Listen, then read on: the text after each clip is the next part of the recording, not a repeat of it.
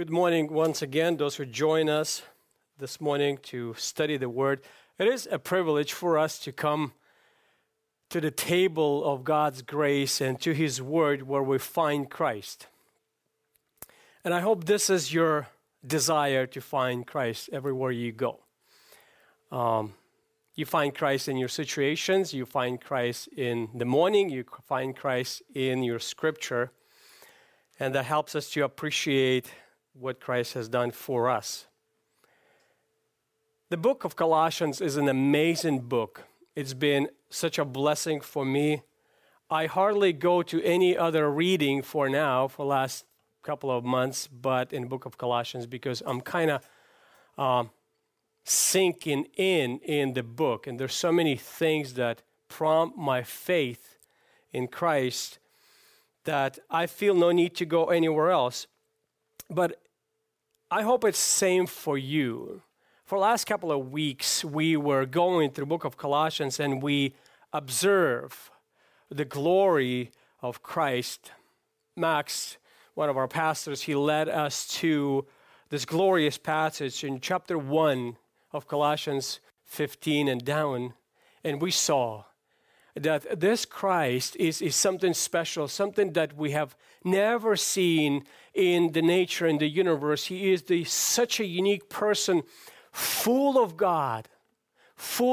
And this man who appeared in the flesh, behind the scenes, we saw that he is this glorious and supreme ruler of all things and filler of all things. Why?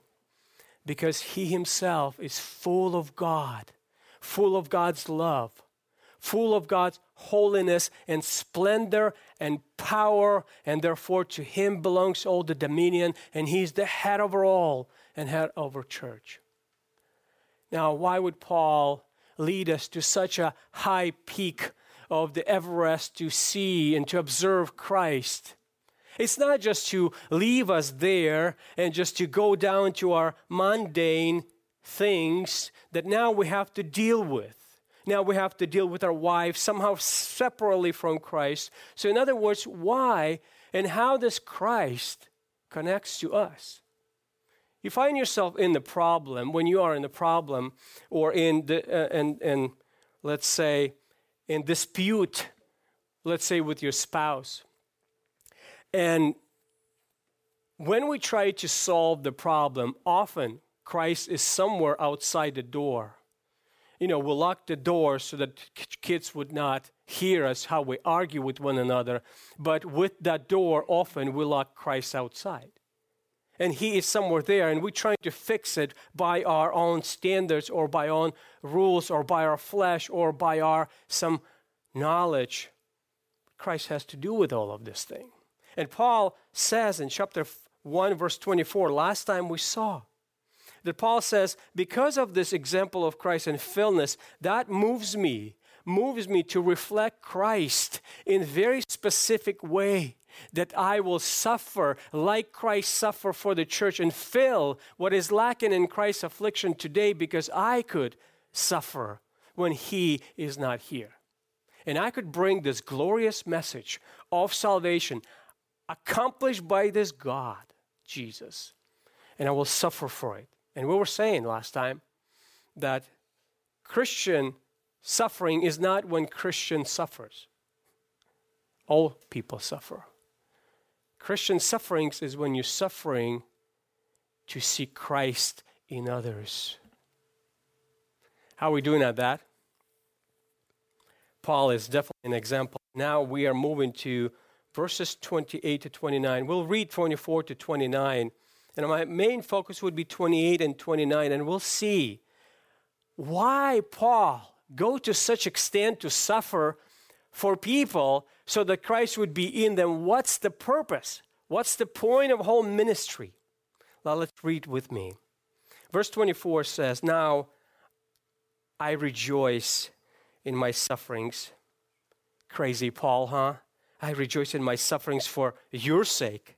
And in my flesh, I do my share on behalf of his body, which is the church.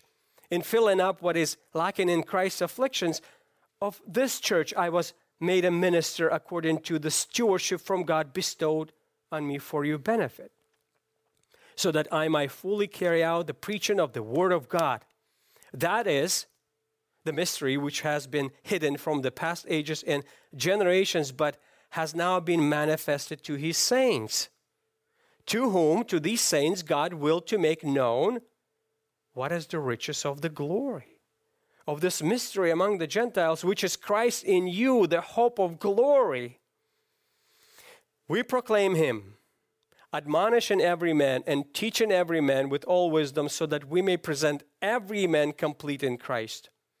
For this purpose also I labor, striving according to his power, which mightily works within me. Now I called this message Spiritual Maturity in Christ. And so that we don't get carried away, I have a subtitle for this, which means, or which reads, Spiritual Maturity is not about you. It's about Christ in you. Spiritual maturity is not about you. It's about Christ in you. And today, I want us to be challenged really with this understanding of spiritual maturity. Let me bring you back to, like you're probably flying somewhere in your mind, back and ask you a direct question. What do you think about yourself? Are you spiritually mature? Are you spiritually mature? And here's like a dilemma, right? If I say yes, well, if nobody hears it, then, it's kind of fine. But if I say in front of my wife, like, yeah, I feel like spiritually mature, then, she will definitely point out some things. And if I say in the church, like, yeah, I'm spiritual, I'm a pastor, by the way, so I'm spiritually mature, like people would point out some things in my life that, might show otherwise. But what is the spiritual maturity? And question, how do you get it? How do you get it? We have this phrase, progressive sanctification. We're going towards, but how do you get it? And how do you measure your spiritual maturity? How do you measure up? Now, I do sometimes some fixing in my house, and I cut some lugs and cut some 2x4s, and I was fixing something, I forgot what, but I'm fixing something, but it's not, had happened to me not one time. And I have this measuring tape, which has both metrics and inches. I don't know if it happens to you, so that you go and measure up with inches, but then when you go and cut it, you cut it in metrics, in centimeters. And what you got is short stick, which is really useless for nothing. So the question is, how do you measure up your spirituality? Are you spiritually mature? And I want you to think really carefully, because to really challenge yourself, and on what spiritual level are you? Let's say there's 100 spiritual levels, right? We're going in a school of spirituality, and there's 100 spiritual levels. And you are so mature and so would be sanctified that let's say you are like Apostle Paul on level like 5. Right, you're there. You just achieve. You're in the 5th grade of spiritual maturity, and you're going there, right? Well, the question is, how do you know that you're in level 5? And can you go back a level? Can you skip a level? And what is the biblical way of thinking about this? And when I study my scripture, I kind of were hard pressed, and I was confused a little bit, like, I don't see that. One of the way how we try to become spiritually mature is by applying spiritual disciplines, right? So you got to read the Bible, right? You got to read that every day. You have to have this. And I love the Bible. I want you to read your Bible. Spiritual discipline, like you have to pray. And then in the prayer, if you pray 2 hours, you will kind of feel like you're spiritually mature. But if you pray 15 minutes, yeah, you kind of that. And we kind of measure up by our own standards, even in what we do, applying spiritual disciplines, trying to achieve spiritual maturity. But I want to point out that spiritual maturity is in Christ. It is in Christ. It is not in you, and it's not about you, and it's not about your effort, And it's not about your power, and it's not about you could do it. It's actually all about Christ. Now, D.A. Carson wrote an article, and I think it's an excellent point that he's making. He's not bashing spiritual discipline. He said this is not how you get your spirituality. Spiritual disciplines follow your love and devotion to Christ, and this is what flows out, but they're never going to get you to Christ. And they're never going to get you to spiritual maturity. He says this, it is not helpful to list Christian responsibility and label them spiritual disciplines. It's just not helpful. Why? That seemed to be reasoning behind the theology that smuggles in, say, creation care and almsgiving, but by the same logic. If out of Christian kindness, let's say you give to an old lady, the giving becomes a spiritual discipline.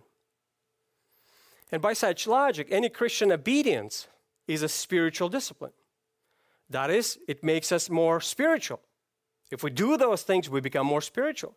Using this category of spiritual disciplines in that way has two unfortunate ends. First, if every instance of obedience is a spiritual discipline, there's nothing special about it. It's just Christian life.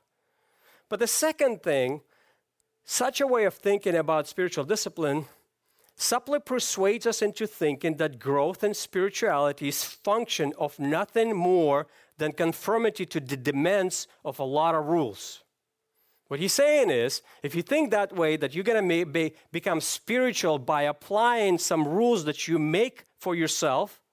Let's say you need to read 10 minutes or 2 hours. And by that, you try to achieve your spiritual maturity.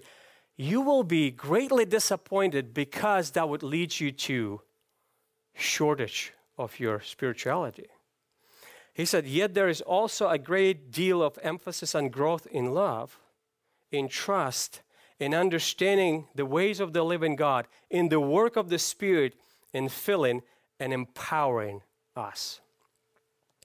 I want to tell you this, that spiritual maturity is the aim and the goal, and that is the most desirable thing. But how do we get there? And I will tell you this, by Jesus alone, by Christ alone. You see, you didn't start your Christian life with Jesus and then progress in some other disciplines. Jesus is the beginning of your journey to God. He is the middle of your journey to God, and He is the end. He is the finisher of your faith. He is mine. And so you would never move from Christ to some other things to progress. You're always moving in Christ, by Christ, for Christ. Now, in our text, verse 28, 29, we want to observe a few things that kind of helps us to analyze, like, what do I do with the spiritual maturity? What's my focus? What's my goal? Where do I get power? I want to give you 3 points, and I want you to follow me. I hope and I pray that you would follow me in my thinking, and I trust the Lord that He will do something good out of it. But the point of this, that our spiritual maturity is directly connected to our realization of our completeness in Christ. Let me say it the other way. We must attain spiritual maturity. We will attain spiritual maturity by unity with Christ, by realizing that we already have. In other words, we must attain of what we already have in Christ. There's already not yet reality. Maturity and completeness already ours in Christ. And yet we must achieve what is already ours. Now let me explain that a little bit. So we'll take this passage in 3 points. The first point is, what's the goal for us? What is the goal of pastoral ministry? What is the goal of Paul's ministry? What is the end result that we all want to get? We want to glorify God. And Paul says here, we proclaim Him, admonishing every man, verse 28, and teaching every man with all wisdom, so that we may present every man complete in Christ. So the goal of our walk with Jesus, the goal of our beginning and the end of our beginning is to start with Christ and end with Christ, and that who makes us complete. And that goal is for everyone. It's like you can't escape, because if Paul wants to emphasize something, he wants to emphasize every man. Like every man in this room, every man on that couch. Every man. He said, we proclaim him admonishing every man and teaching every man with all wisdom, so that we may present every man complete. Now, you can't escape. Paul is just like on a mission. He said, well, I want to make the whole world complete in Christ. And this is obvious from Paul's messages and Paul's books. He always talks about you want to be full, useful, both on personal and corporate level. You want to be useful for the Lord and complete and full and blameless before Him as a person. You want to be complete and full and useful as a church. In Ephesians chapter 4, he takes this corporate reality and he said, as we supply to one another, we became a mature man as a church, not as an individual only. When Paul in 1 Corinthians 3, he says that we all going from glory to glory, all corporate thing. And to achieve this goal, we saw that Paul goes through a great struggle. He said, man, this is my mission. This is my mission. I want to present every man complete, everyone. And so I want to go suffer for that, and I will bring them to completion. I will unfold God's plan. I will preach the Word of God, and I will preach Christ.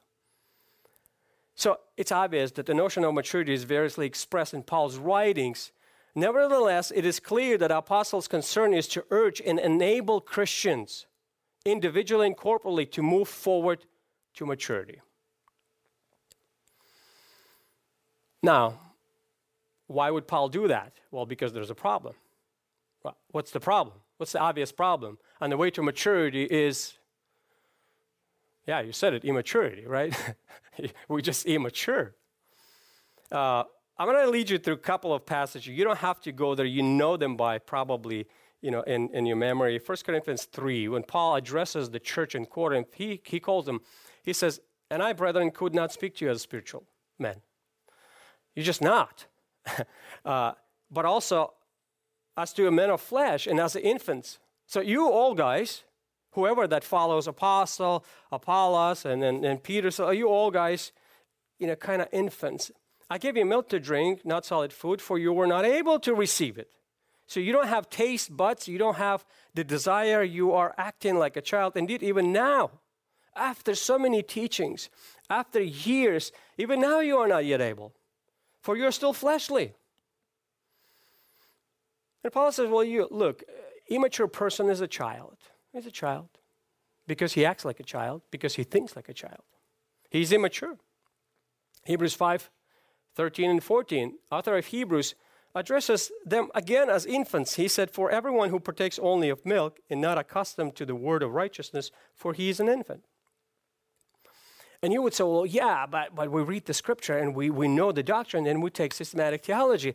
But we eat solid food. But solid food is for the mature, he said, who because of practice, their senses trained to discern good and evil. Now, let me ask you a question. How are you on that point, discerning good and evil? And I tell you, if you go in with your cell phone every night to bed and wake up with it, I don't think that's good choices that you make. Or how about those money that you spend for nothing? How about that yell at your spouse last week? I mean, we all seems like sometimes making wrong discernment. Even though we eat in food, it doesn't produce the solid result. In 1 Corinthians 14, verse 20, he again urges them, brethren, do not be children in your thinking, yet in evil be infant, but in your thinking be mature. So there's a problem in the church. And you could identify with that problem. That sometimes you're acting like a very mature person, and sometimes you're acting like a babe. Sometimes you react like a baby. The baby is selfish, and therefore it's useless for the society. Selfish person in the church become useless because he is immature. All his attention is upon himself. He's not ready to give. He's not ready to plug in. He is not ready to develop his spiritual giftedness. He is all about himself. Therefore, he cannot discern anything. He's self-centered. And so Paul says, look, that's the problem in the churches. Do you think our church is a mature church? Are you thinking about yourself as mature right now? And how mature are you? Well, Paul says, this is my purpose of my ministry. Purpose for all Christians and all unchristians to get them in the knowledge of Christ and present them to complete in Christ. The question is when. When does Paul wants to do that? Now, there's two notions in this verse, that he wants to present them complete in Christ at the last day. Finally, we have this progressive sanctification when we kind of walking in, and Paul is like behind us and teaching us and helping us and to present us to Christ, and that might be. We're all going to stand before Christ at one day. But I think what Paul means here is not just at some day that he wants to present them mature. It's okay that you're immature right now. Just keep walking, step by step. Someday you're going to be mature. But Paul says, no. I want to present every man while I'm alive here, right now. In the same manner, in 1 Thessalonians 5:23, Paul ends the letter and he said, now may the God of peace himself sanctify you completely. Completely. And you may, and may your whole spirit and soul and body be kept blameless at the coming of your Lord Jesus Christ. And we think, okay, we need to make sure that we at the last moment be complete. But brothers and sisters, Paul is urging us to be complete now. Not tomorrow, right now. And he explained this purpose, and he said, well, this is what my desire. I want you to be complete. Now, this word complete has many, many variations, and people twist it and wanted to fold it as is pleases or as they fit their theology. The word complete could be translated as the whole, as complete, as mature, or as perfect. For instance, the most famous usage of this word or variation of this word in Matthew 5:48. When Jesus said, therefore, you are to be perfect as your heavenly Father is perfect. How's it possible? How's it possible, you would say? In Philippians 3:15, it seems like Paul, it's almost struggling with this perfectness. He says in verse 15, let us therefore as many as perfect. And he says, well, I'm perfect. And many of us perfect have this attitude. And then earlier, he says, not that I have already obtained it or have already become perfect. And I want to stop and ask Paul, brother, make your mind. Are you perfect or you're not? What are you trying to say here? And what Paul is saying, that perfectness that will happen at the last day, it's the goal and that would happen. But right now, he's wanted to be completely synced with Christ like we are already. Another usage of this word, you use it in Old Testament, is a complete devotion to Christ. Complete devotion to God.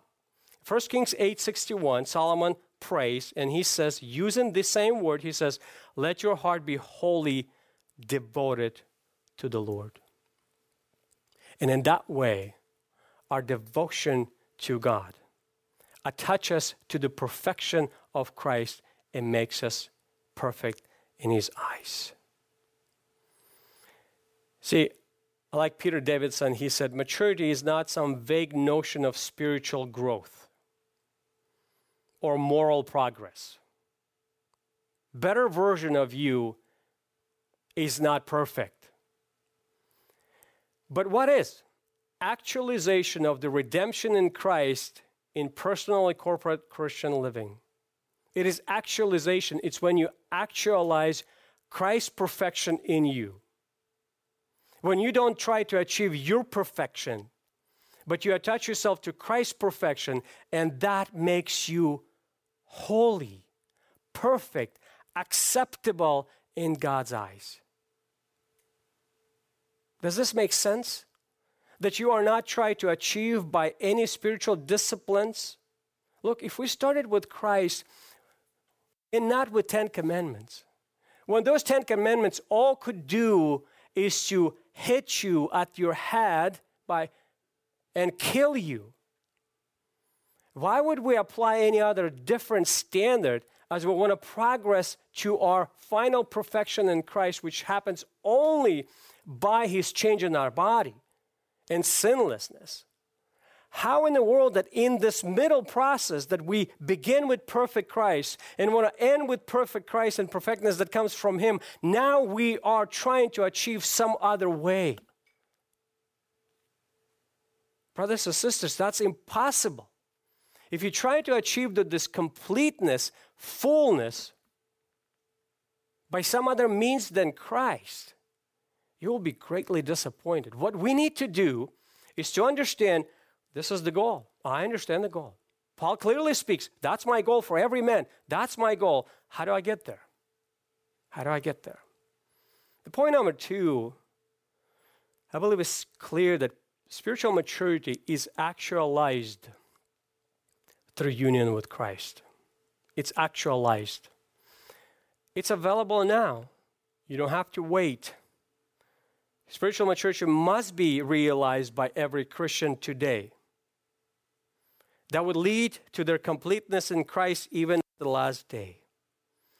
See, Paul, he doesn't say, well, look, we preach Christ to you so that you get saved, but now here are 10 rules.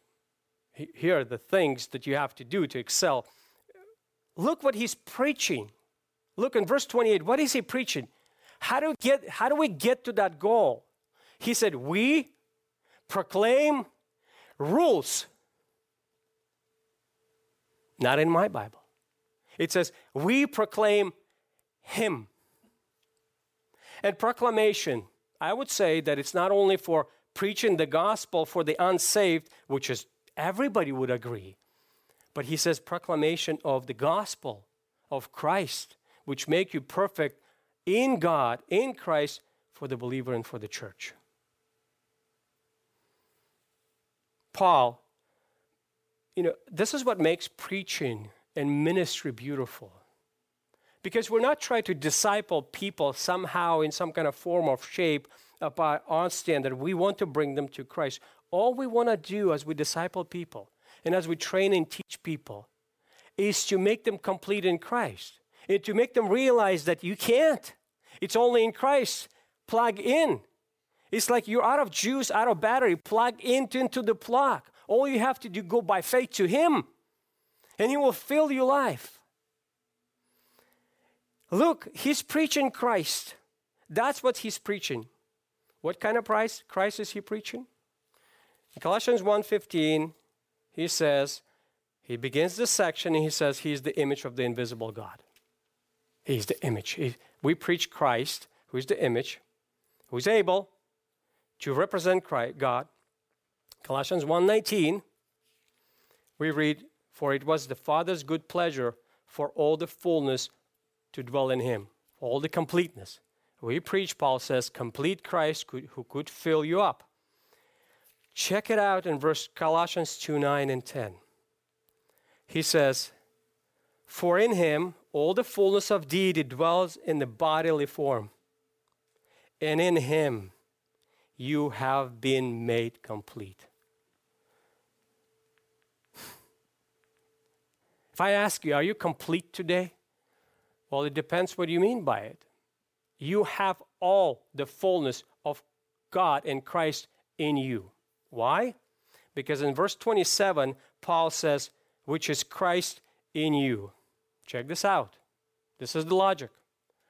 If we proclaim Christ who is completely full of God, and if this Christ is in you, then you are complete.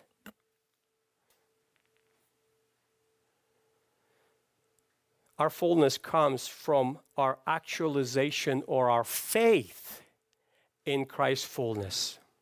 Now, that's kind of hard to grasp, right? What are you talking about?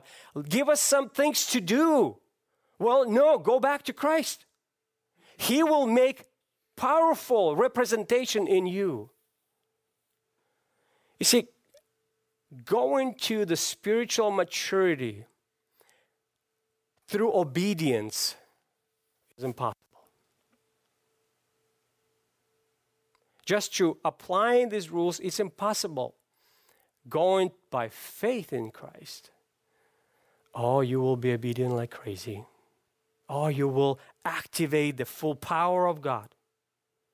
Believe in Christ, He makes you complete now. So whatever is potentially is yours, Paul wants to activate and say, well, here's your open these boxes. It's like if God would send you, send you packages and you have full of packages of goodies at home. Like he said, we preach Christ who is what? Verse 27. To whom God willed to make known what is the riches of the glory. He preaches the Christ who is full of riches, and He is yours and He is in you. And all the mystery of the Gentiles, which is Christ in you, the hope of glory. He preaches this hope, amazing hope for the Gentiles, those who have no hope. And if it's all stocked up in your house, but you just never open it. It's just there, right? I know I have it, but you never open it. You never actualize. You never open it up by faith. You never plug in yourself in Christ and say, well, I can't, but you do, and I'm open at your riches that could work mightily in you. You will never experience. Gospel power is available not only for the unbelievers, but for the believers too. It is power for every man to believe, not only for their salvation, but also for their holiness and sanctification. I like how George Whitefield said, he said, other men may preach the gospel better than I, but no man can preach a better gospel. Well, because it's gospel for everyone. It's the same Christ for everyone, for believers and unbelievers. Our message is one Christ. He is the supreme in creation. He is supreme in salvation. He is the supreme in sanctification. We can add nothing to the fullness of Christ. You can't. And if Christ is our fullness, you can add nothing to His fullness. Paul is laboring hard to proclaim a complete Christ. Complete Christ. He doesn't preach Christ 90% and then you are 10. He never does that.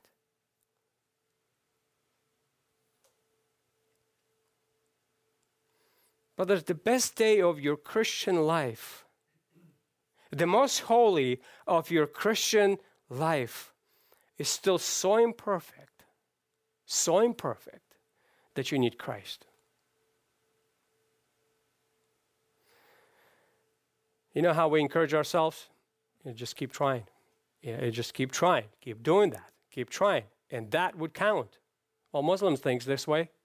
If only I had a best emotion or best motivation, and no matter what happens, well, it's not. If you cut your measurement and your spirituality measured by wrong measurement, it's short. It's used for nothing. It's good for nothing. It's by believing that we are complete in Christ. Now, Paul is saying that this is for Christian also. So we proclaim Christ, and he does it two ways. He said, number one, admonish in every man.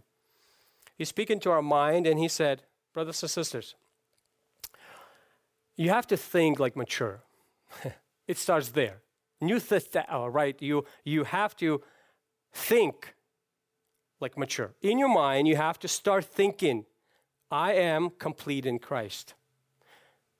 That's what Paul says. I want you to be admonished that you are in mind. So Paul in Romans 12:2, he said, do not be conformed to the world, right, but be transformed by the renewing of your mind, so that you may prove what is the will of God, is that which is good and acceptable and perfect. It starts here.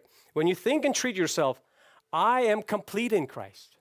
It doesn't depend my completeness on my day, but on where I set my mind. In Colossians 3 we read, therefore, if you have been raised with Christ, keep seeking the things above where Christ is. What is He telling us to do? Think about your maturity that is in Christ. Associate yourself with Christ. Attach yourself to Christ, who's seated at the right hand of God. Set your mind on the things above, not on the things that are on earth. When you read your Bible, set your mind on Christ. When you pray, set your mind on Christ. Seek, plug into Christ's richness. The key to spiritual maturity is to plug into Christ. Paul admonished in every believer. He said, you have to have a right focus. But then sometimes when we think about progress, and I think this word progressive sanctification is true. We are sanctified progressively. But when we're trying to progressively sanctify, I think that's the wrong way of thinking. You see, Paul presents two categories of people in the church. Mature and immature. Infant, adult. There are no spiritual teenagers. There are. You won't find them. There are no spiritual teenagers in the Bible. And the reason why we shouldn't think this way, we should think in these complete terms, is because Bible tells us even about our sanctification in moving from one place to another in instance. Let me show you. In Colossians chapter 3, Paul in verse 5, he said, look, if you believe in this complete Christ and it fills you, verse 5 says, consider the members of your earthly body as dead. He doesn't say, consider them as just slightly sick or going to die in like 5 years. He said, consider them right now dead. Today. What is this? Immorality, impurity, passions, evil desires, and greed, which amounts to idolatry. You can't progressively think about this way. So today, I'm going to conquer immorality. I will keep the impurity, passion, and the evil desires. I'll deal with them tomorrow. But today, I will do the immorality. You will never progress anywhere. You have to think in a radical thinking that you have nothing to offer, and this old self that is in with you, you have to kill and put it to death immediately, right now, and decisively. Do you see the radical change here? Colossians 3, verse 8 and 9. It's the same page. He says, Colossians 3, verses 8 and 9. But now you also, not tomorrow, now you also put them all aside, not just progressively aside, all aside. Anger, wrath, malice, slander, and abusive speech from your mouth. Do not lie to one another, since you laid aside the old self with its evil practices. This is a deal. Sometimes I act like immature. And then, how do I move to maturity? By killing my flesh in an instance, going to Christ and say, my flesh can produce nothing. You can.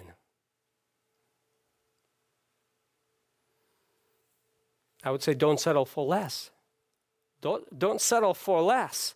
You have a complete Christ. You have to have a complete devotion to Him, knowledge of Christ.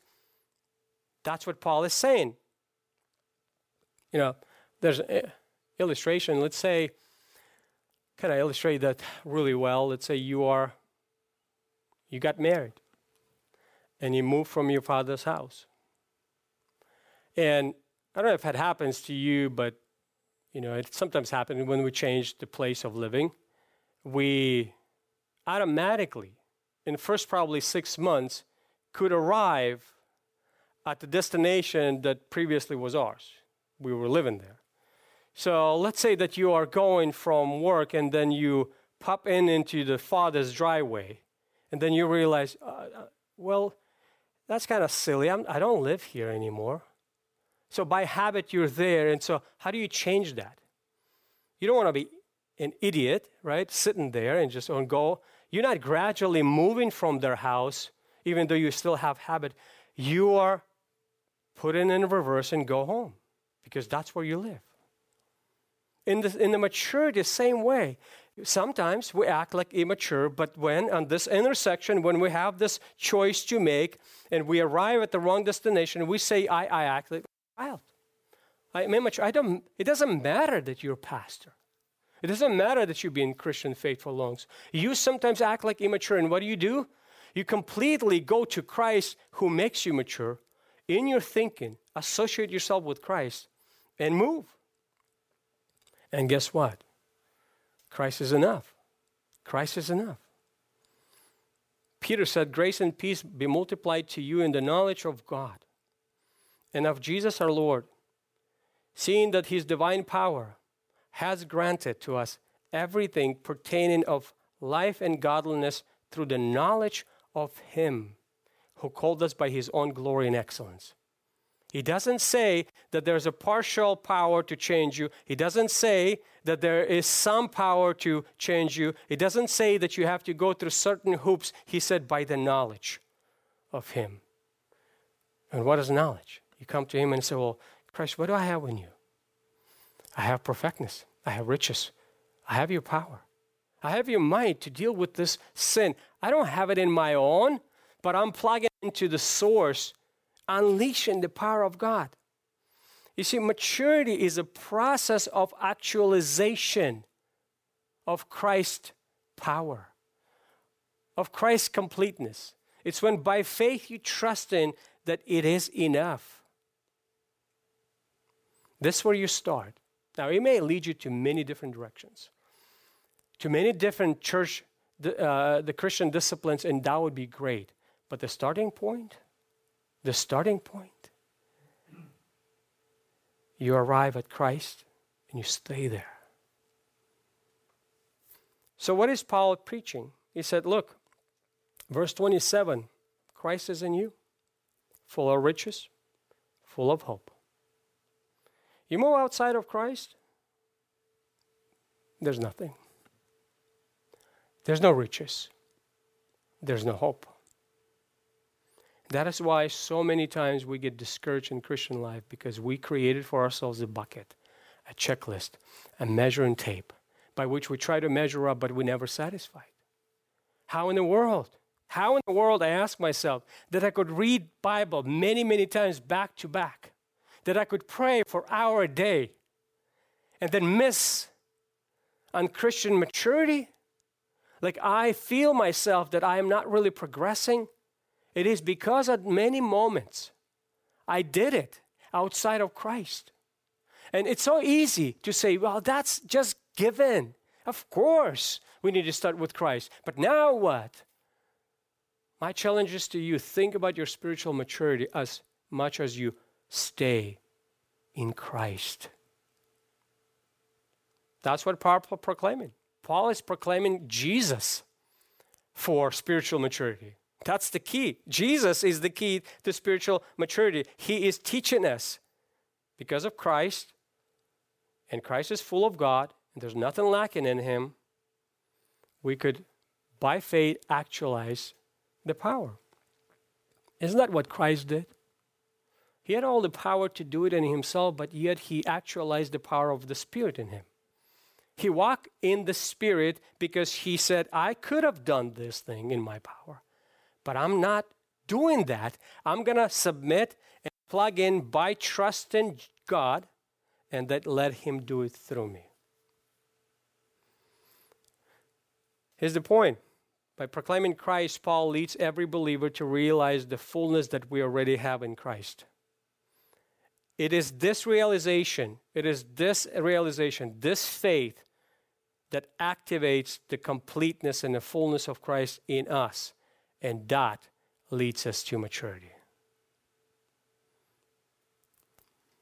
So, number one, the goal, obvious, that you be complete and mature and perfect in God's eyes, fully devoted, completely, not just partially.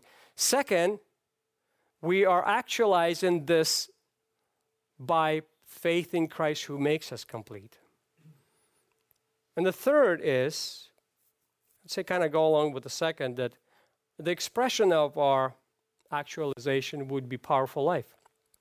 It is the power. Like, you will walk in the power of God. It's like, Paul, how in the world you could do so much things? And he said, look, I am able to be in pain in my ministry, and I'm working with power. It is powerful. It's like obvious. When Paul says, again, for this purpose, right? The purpose is obvious. For this purpose, I'll also labor, striving, according to his power. Paul says, I labor, I suffer. I suffer and I labor, but production is from God. Paul is really struggling. He's really working. He's really in pain to produce mature church, to convince us that we already have it. See, this is what part of heresy that comes in. Why he labors so hard? Because the heresy comes in. And the heresy went like something like that. Gnostic heresy, that Christ is a good beginning. It's good for your start of your salvation, but to lead you to God, you really have to have some other wisdom and knowledge which belongs only to the few ones. The completeness of Christ is not really completeness. It's just actualization. It's just activation. It's just the beginning. It's just starting point. And now you're kind of on your own. And guess what? We are the people who know the knowledge. If you're familiar with this, there's a Institute of Kabbalah. There's a Jewish kind of sect that present themselves that they know the ways of this Creator. And it's a secret thing. You can't know. They kind of tell you a little bit to clue you in, but you could read their books, but you won't understand unless the teacher says. And so this is what it means. And so the way to salvation of the world and of the humanity is in Kabbalah, is in the secret knowledge of what to do. Well, this is something that happens. Like Christ is good. It's a beginning. It's good for your start of salvation, but to progress really in your life towards God you need some other things like angels, worship of angels, like maybe self-abasement, maybe some tradition there, maybe, and we have the list. We do have the list. We'll give it the list. Paul is battling against this, and he said, I am suffering to take this chaff away and leave Christ alone. I may ask you another question, or maybe help you to think. Thinking about spiritually mature person. What do you think about that? When you meet a spiritually mature person, how does he look like? What does he show? What kind of power that flows from him? I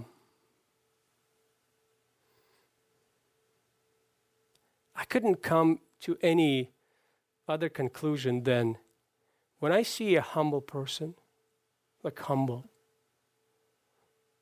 who truly understands that he is no match for anything.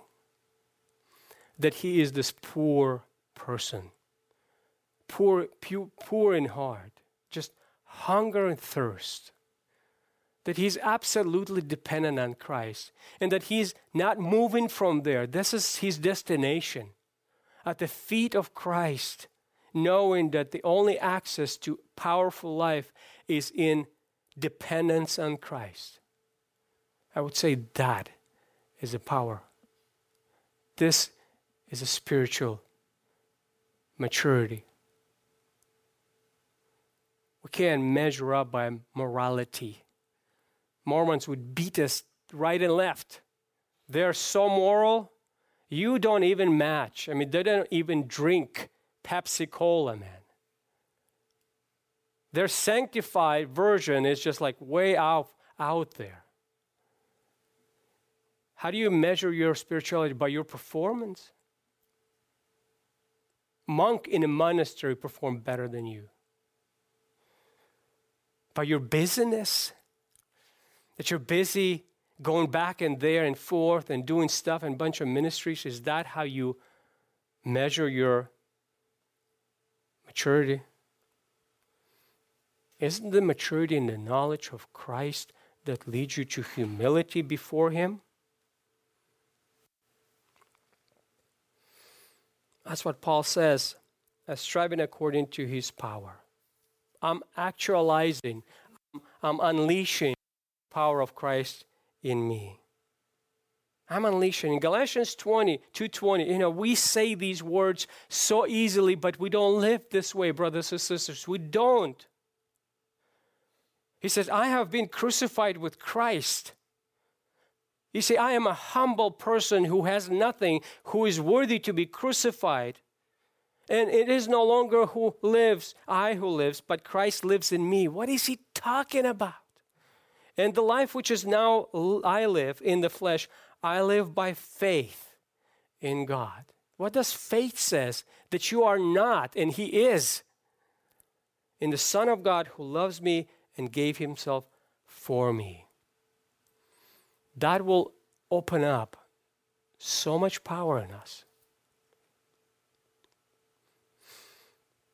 There's no easy way to maturity. There's no shortcuts. We have to go to humility before him and rest at his feet. We have to. This is the path of our maturity is when we not going up in our ways and just making ourselves better, but going down. And the more faith you have, the more mature you are. The more humility before God and admission, the more power that you have. Lay aside your ambition. And I'm talking to myself here, brothers and sisters. Lay aside your own wisdom. Lay aside your self-assurance. Make Lord your ambition. Make Lord himself your hope and your salvation and your sanctification. Advance in humility. Believe in him more. Isn't this like the point of every trial that you are?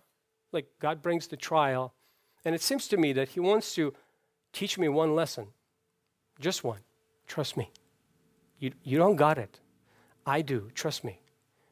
Isn't that true? Like I talk to people who are 70 years old, and they say, I'm going through sufferings. And I say, what are you learning in this process? And they say, well, trust Jesus. Like maybe there's another lesson to learn, right? I mean, you've been in the 5th grade already or 6th grade of maturity. Maybe there's something else.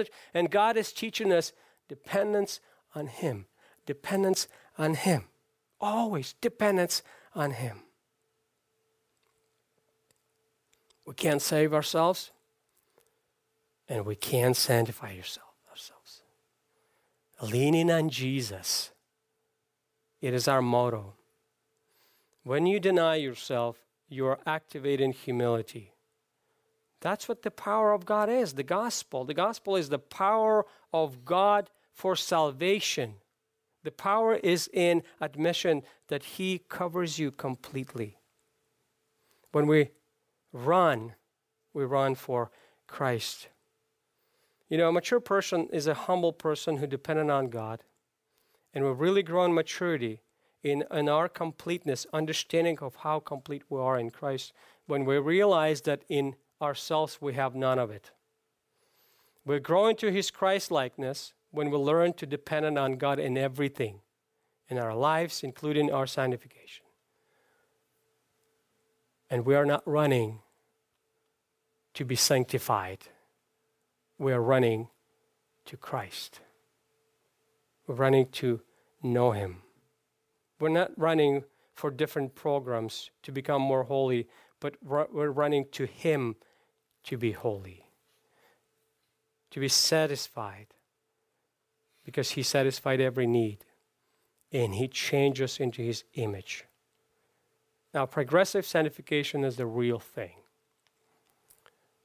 But progressive sanctification happens when we completely trust Christ. Let him take care of that. Run after Jesus. Run after Christ, who will make you mature.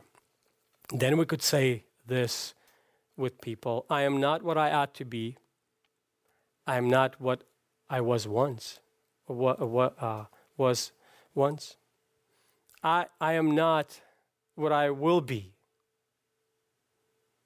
I am what I am by the grace of God. Father, we thank you for this time together.